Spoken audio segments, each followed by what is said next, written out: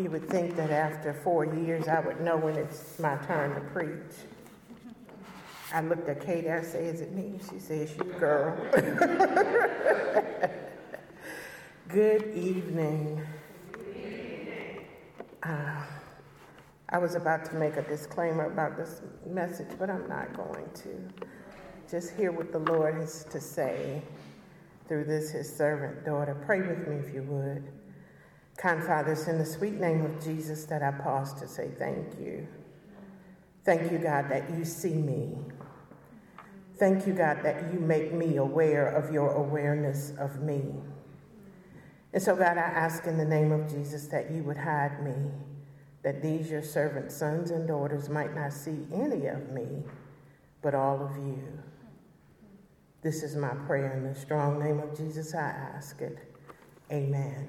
Amen. I want to invite us to consider this as a subject, the power of seeing clearly. The South Atlantic region of Delta Sigma Theta Sorority Incorporated chose as a theme this year, "I see the 22 in you," hence my little eyeglasses on my chest. This theme is pretty significant because it reminds all of the Delta women in this region that it is important to remember why our 22 founders began our organization, because we're based on Christian principles and we do our service through sisterhood, scholarship, and social action. This means we have to see the people in the community. We must be willing to see one another because there are certain demographics of people who are frequently overlooked as if they were wallflowers. There are those who are ostracized or not considered when laws are being made, and it tends to leave people feeling like they are less than, not important, or not enough.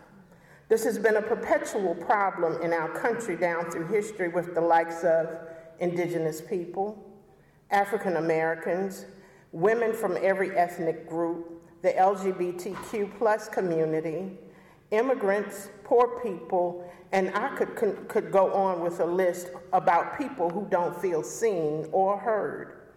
As I thought about people who haven't felt seen, I was drawn to the original Constitution, which did not refer directly to slaves, but it didn't ignore them entirely either.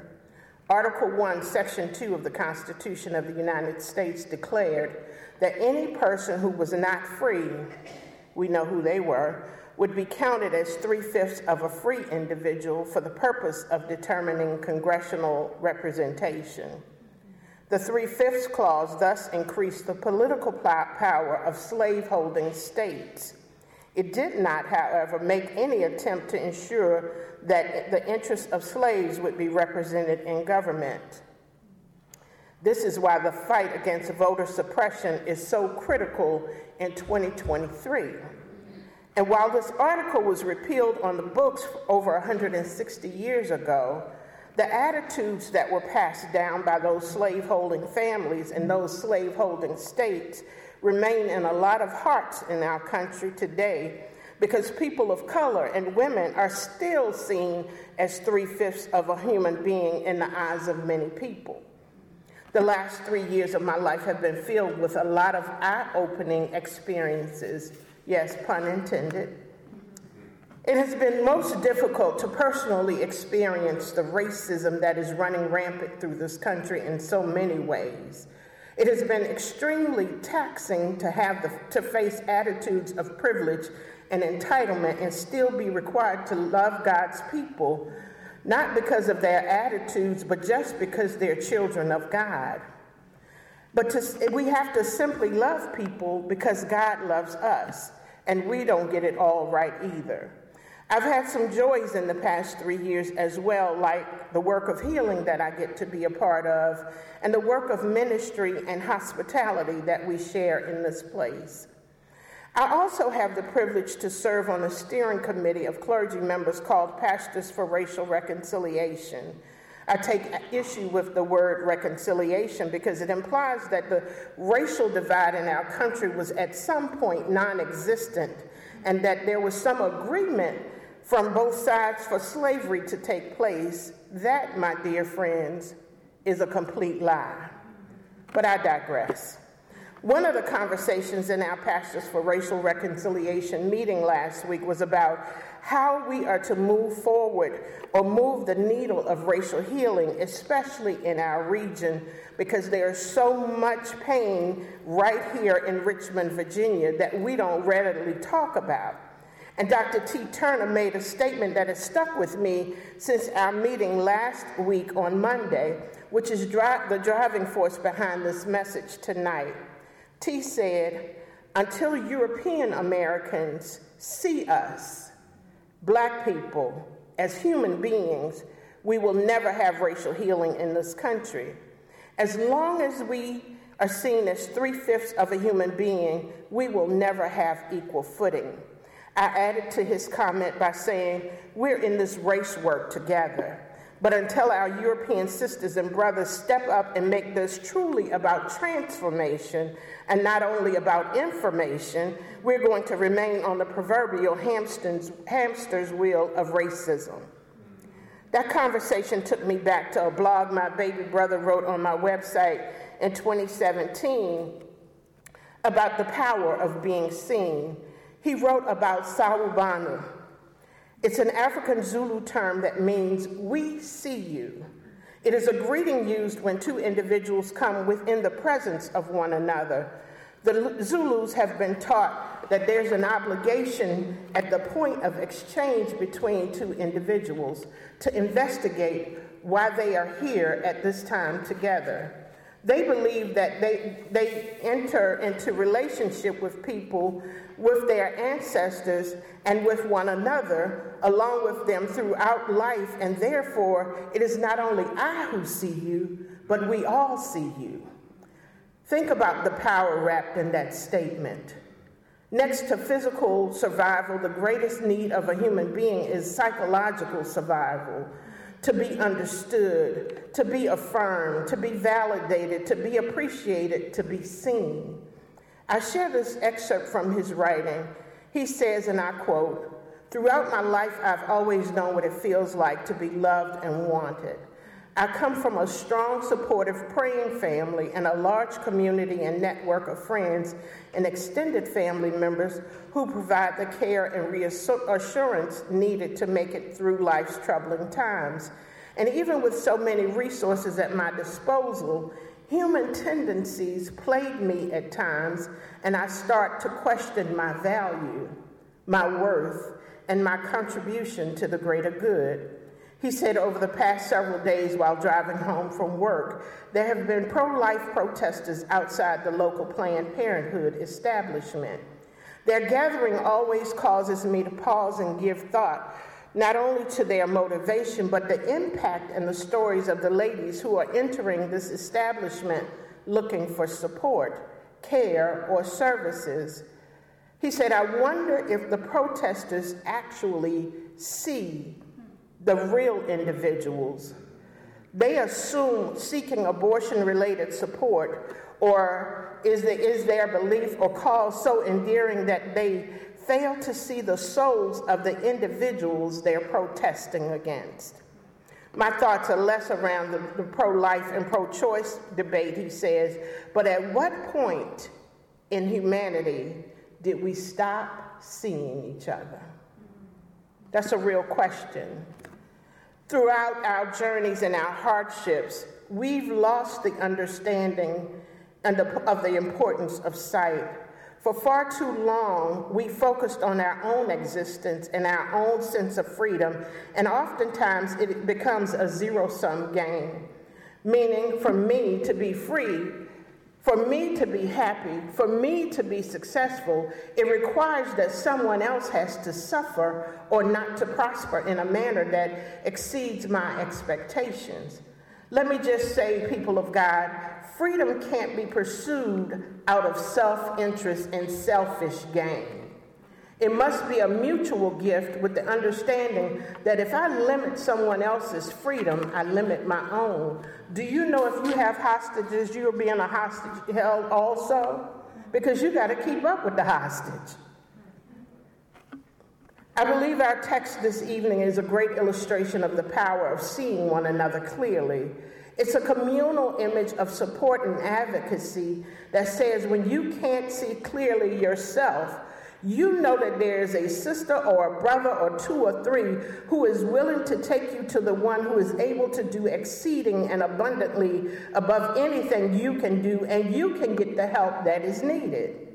In the 8th chapter of Mark's Gospel, Jesus is not short on his miracles or advocacy. Earlier in the text, he demonstrated his ability to perform miracles by feeding 5,000 plus, because here again, you know, the women and the children weren't counted.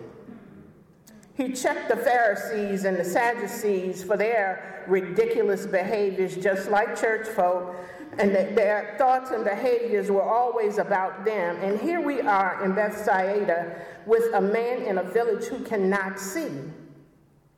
But thanks be to God, he had some folks who cared enough to take him to Jesus and plead on his behalf for Jesus to heal him. Question: do you have anybody in your life that you trust enough to go to Jesus on your behalf when you are operating from your blind spot?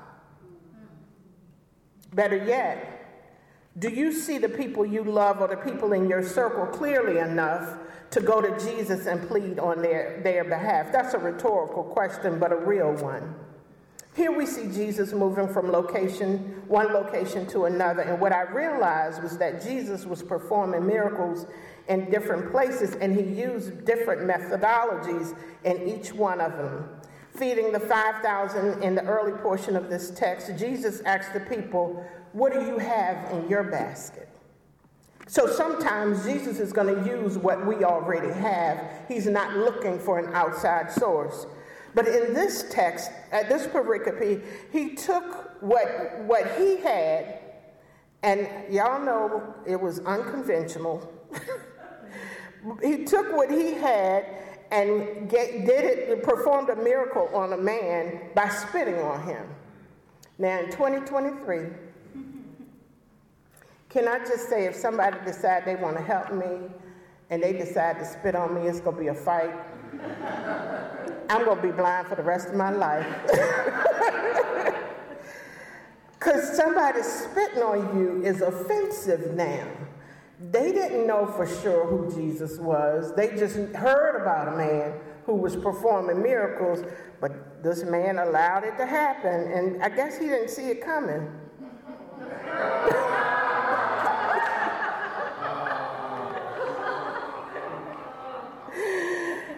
The passage found in Mark 8:22 through 26 is significant because it showcases Jesus' unique healing method and emphasizes the importance of faith in the healing process. It also demonstrates the gradual revelation of spiritual truths to each individual. Lest I keep you too long, let's look at this text and see how we can begin to see one another clearly. The first thing I think we must be cognizant of and open to is the truth about our situation. In any 12-step program, the first step to healing is to admit, I got a problem. And so even when you are not willing to go, somebody else might have to take you. You have to admit that you have a situation going on. This text for me was an eye-opener. What stood out for me was that I was looking at people through spit-laden eyes. Lisa, I'm not talking about the text. Lisa has been looking at people through spit-laden eyes. I can see people, but am I seeing them clearly? What stood out for me was that we often are in company with people but don't really know who they are because we're looking at them through the lens of what TV has told us or what society has said about them or whatever the it is that we cannot see our sister and our brother clearly. Yes, the Lord had touched me, but I was still looking at people through blurred lenses with an expectation that they were looking at me the same way. It's almost like I'm looking at you, Katie, look at me, looking back at you. And so do we see each other? Are we really seeing one another? I was expecting people to behave badly because I had had past experiences, and so I put everybody in the same box. So I had to be honest about my situation and confess it so that the one who is able to heal would touch me a second time and I would receive clear sight. So we must be open to the truth about our situation. And secondly, we must be open to people interceding on our behalf. Now, don't get me wrong, I don't want everybody praying for me. That's just the truth. Because everybody doesn't have your best interests at heart. And sometimes people are praying with you, and then there are some people praying on you. I ain't talking about nobody, I'm just saying what I'm saying. Sometimes we just have to be willing to hear what other people are saying when it is coming from a genuine place in their heart. And you know who those people are. If my friend or my family member says, Lisa, we need to pray. We need to go to God and ask for your healing. And I know it's coming from a sincere place and not a manipulative space. By all means, pray for me. Don't let my pride or your pride about your blind spot keep you from getting what God has for you. Sometimes our Johari window is in full effect, and you don't know what you don't know. So you have to be open to hearing people pray for you if you're operating from a blind spot, because you cannot see clearly and you don't know what's coming up on you if you can't see. Trust the people who have proven themselves to be trustworthy, to be honest with you, and allow them to seek God on your behalf. So we must be open to the truth of our situation. We must be willing to let people intercede for us. And thirdly, we must be open to unconditional healing. The last thing I would expect is for someone to spit on me. Read the text. It says Jesus spat on the man. Now, I really want to spend some time right here, but that's not the message for tonight. That's not what I want. I don't have time. If I was in the Black Baptist Church, I would really talk about what that means, and because I would have the time to do it. But here at Richmond Hill, I'm going to try and be obedient. And just say, if somebody decided that spit was it, I'm blind, y'all. But Jesus using this unique healing method stands out because it is so very unusual, and it's one of the few instances where Jesus' healing was not immediate. Let that sink in. You know, Jesus touched, and immediately. Jesus went, and immediately. Jesus laid hands, and immediately. Not right here. Jesus had to touch him a second time. R.C. Sproul says, it is as if through this two-stage healing, Jesus was saying that the disciples had begun to see dimly. Church folks, they were not in total darkness. Their eyes had beheld many of the marvelous things of Christ, but they had not yet seen clearly. If they had been asked to describe who Jesus was, they might have said, in effect, I see a mighty oak walking around, but I do not really see nor understand the full measure of who he is. What I realized in this text was sometimes the last thing we thought was healed needs a second touch from the Lord. Let that sink in. Because a lot of us have been to the doctor, we've been to the therapist, we've been to the spiritual director, we've been to the counselor. We've been everywhere. We like the woman with the issue of blood. We've been everywhere, spent all our money, and we start to feel better, and so we think we're good. And all it takes is one little poke, and you realize you need a second touch. So let the Lord touch you a second time. Sometimes the sister or brother that we saw with blurred vision really isn't out to get us or to sabotage us. We just can't see them clearly. Sometimes we must be willing to go to the one who can fix our situation and surrender to the Lord's method, even when it doesn't fit the norm, because it may just take a little spit. You know how your mom did, or I'm talking about me and my sister Joy's mama. You know when you were a kid and you had crust in your eyes, your mom would stick her finger in her mouth. And my thing is, Mama, why you don't stick your finger in my mouth and let me put my own spit on me? Mom would stick her finger in her mouth and then decide she's going to wipe our eyes to make sure. Now, is my mama the only one who did that? Y'all mamas did that too? Okay. Yeah. My mama was wiping away whatever it was that was causing us not to be able to see clearly. Or if we had something around our mouth, I said she must want us to speak clearly also. But we must be willing, I'm going to go on, I'm not going to stay there. We must be willing to be open to the truth. We must be willing to allow someone to intercede on our behalf. We must be open to unconventional methods. And finally, we must be open to cutting off some people and places that keep us stuck in our blind conditions. If the people in our villages are the ones who are comfortable with us remaining stuck in our state of darkness, get out of that village. Note what Jesus did in the text. In verse 23, Jesus took him away from the village. Jesus' approach to healing is personalized. He considers the specific needs and circumstances of each person. The fact that Jesus took him outside of the place where he was unable to see underscores Jesus' individualized care and attention. If Jesus took you away from the people who brought you for him to heal, it might be that those people need you healed for some other reason than be really healing. I'm going to let that just sit there right there. It reinforces the idea that Jesus meets us where we are and tailors his approach to our unique situation. If Jesus thought this man could survive and remain healed in this village, I don't think he would have said in verse 26, "Do not go back to the village on your way home."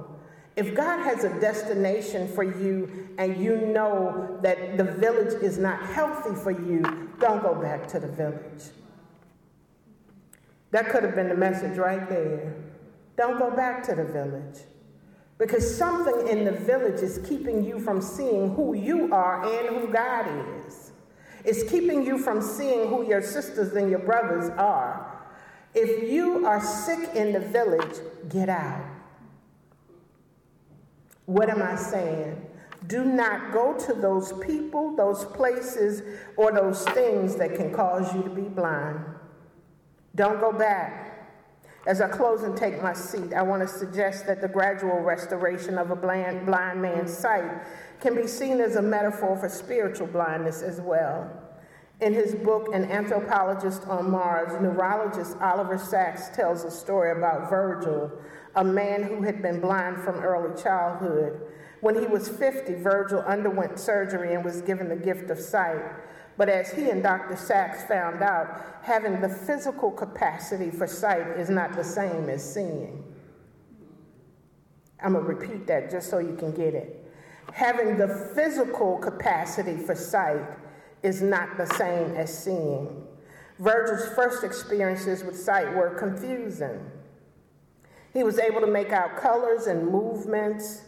He was able to make out shapes, but arranging them into a coherent picture was most difficult. Over time, he learned to identify various objects, but his habits, his behaviors, and his thoughts were still those of a blind man. This must be a heavy word because y'all are looking at me like, oh my God. Just as the blind man initially sees indistinctly, our understanding of spiritual truths and people can be cloudy and incomplete. I believe it is going to take another touch from Jesus. I believe it's going to take a deeper interaction with Jesus for us to all gain full clarity and comprehension of these truths.